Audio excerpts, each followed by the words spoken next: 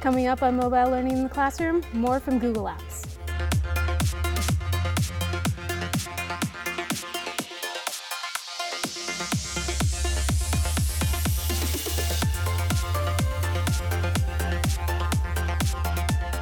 Hi, I'm Zoe Falls, and today on Mobile Learning in the Classroom, we're going to look at some new features from Google Apps.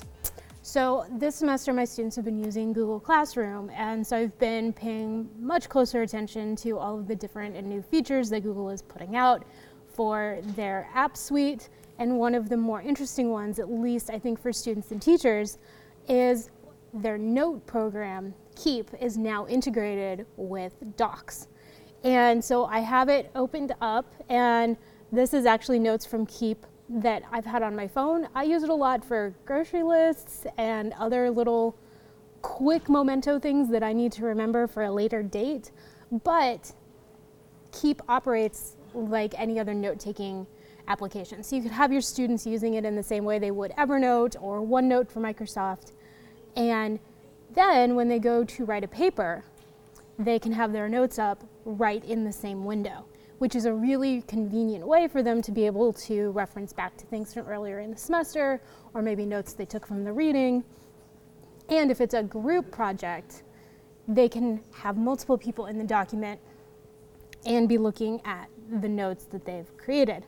And again, it's as simple as drag and drop.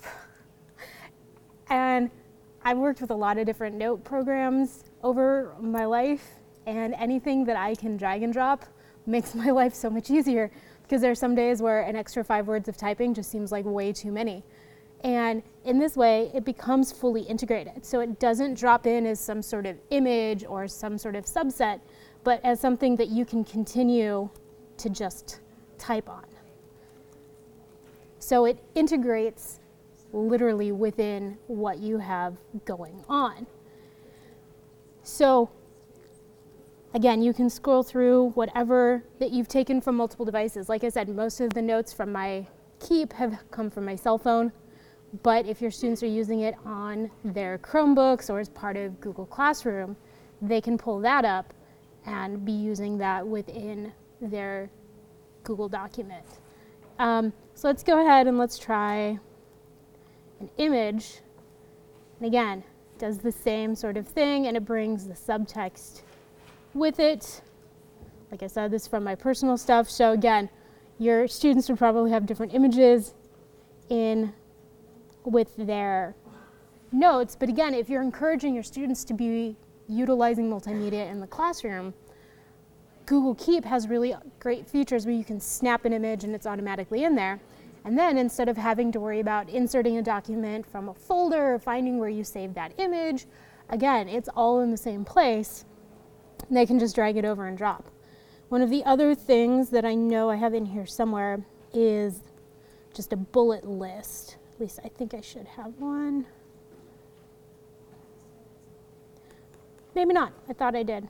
But you can keep bullet lists in Google Keep.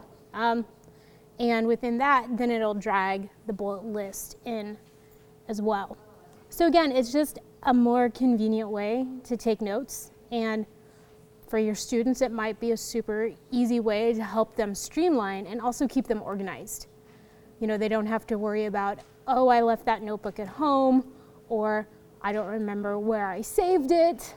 You know, again, so if you're working with younger students that you're acclimating them to using digital tools, they don't have to worry about 6 different spaces to keep things.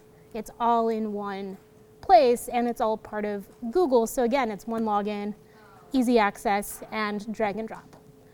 So again, it's just a nice little feature. Nothing has changed with Keep that I've seen, other than it's now, again, just pulled in within Google Docs. So this has been more from Google Apps, and thanks.